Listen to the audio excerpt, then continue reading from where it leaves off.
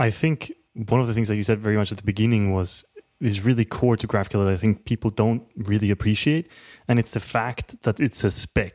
And that sounds really stupid because, of course, it's a spec, right? But that is such a powerful thing because all of this tooling, all of this ecosystem around GraphQL wouldn't exist if it wasn't a spec, wouldn't exist if it wasn't clearly defined what is a GraphQL API, right? That allows people to build clients, that allows people like us to build products, that allows people to build all of this tooling without having to really care what kind of a GraphQL API it is, right? Like whether it is created with PostGraph, with WP GraphQL, whether you wrote your own GraphQL API, it doesn't matter. The tooling just works with any GraphQL API. And I think that that's really powerful.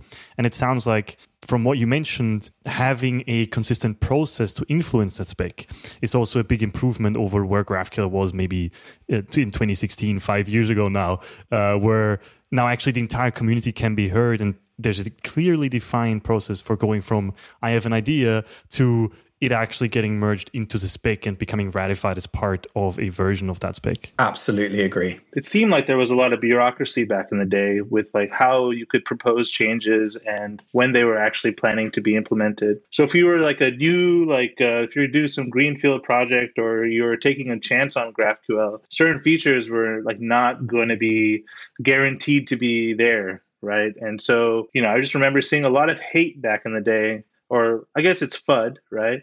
More on like, oh, REST is better. You can't do X, Y, Z with GraphQL. They're not doing this. And the GraphQL Foundation, as well as the working group, kind of first laid the path to solidify like this is going to be its own entity. It's like a living, breathing organism now with its own direction.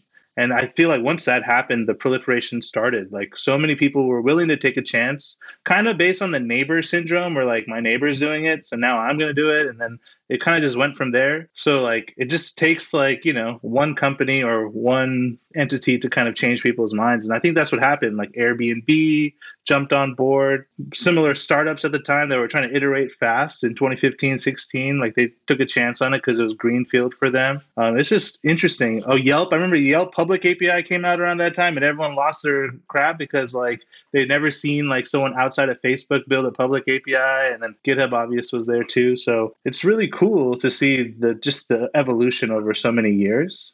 Now, back to the foundation and the working group, what's your role in those communities now? So I started being involved in the working group maybe 2017, 2018, I can't remember specifically, but I've been attending pretty much every meeting. I've been taking notes at those working groups for a long time. And as part of that, I started getting more involved in trying to help them run more smoothly, making sure that we were keeping track of like the action items, being more involved in actually reviewing people's pull requests and things like that as well. So I think that is part of the reason why when we set up the technical steering committee, which Lee Byron set up, he chose the initial members. There's Lee and 10 other members of the technical steering committee. He chose the first 10 and I was among them. So I've been very proud to serve for the last year on the technical steering committee. Now, the technical steering committee is a lovely like honor, but broadly, everything that we do at the TSC